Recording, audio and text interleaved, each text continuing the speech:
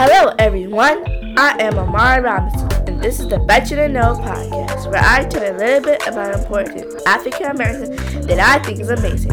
I am homeschooled, and for 3 years, I'll be introducing a new African American every week. I've been amazed over and over about what I've learned, and I think you should know about these extraordinary people too. I bet you didn't know about Maggie Lena Walker. Miss Maggie Lena Walker was born on July 15, 1864 in Richmond, Virginia.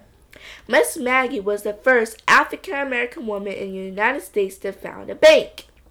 Miss Maggie was born Maggie Lena Draper on July 15, 1864 in Richmond, Virginia. Her mother, Elizabeth Draper, was a former slave and the assistant cook for Elizabeth Bet Van Loo. And guess what?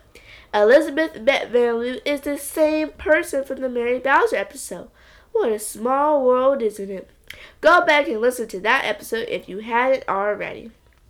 As a teenager, Walker attended the Lancaster School and later the Richmond Colored Normal School. Both schools were dedicated to the education of African Americans.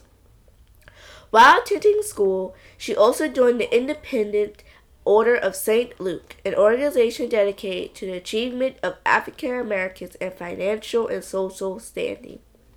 Miss Maggie trained as a teacher and graduated from school in 1883.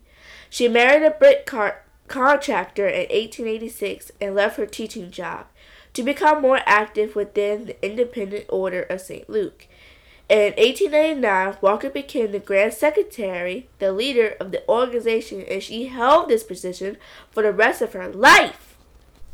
While being a leader, she founded the organization's newspaper and opened a department store, the St. Luke Emporium, a department store that offered African American women opportunities for work. She opened a highly successful bank, St. Luke Penny Savings Bank, making her the first African-American woman to own a bank, and she was the president of the bank until 1929. That is so awesome. Miss Maggie Lena Walker passed away on December 15, 1934. Even still, when Miss Maggie started working with the Independent Order of St. Luke, it was nearly bankrupt. But by the time she passed away, she helped the organization to become very profitable and highly effective. Mrs. Maggie was awarded an honorary degree by Virginia Union University in 1925. And in 1979, her home on East Lay Street in the Jackson Ward neighborhood of Richmond, known as the Harlem of the South, was purchased by the National Park Service and became a National Historic Site. If I could ask Miss Maggie one question, I would ask, why was it important to you to start your own bank?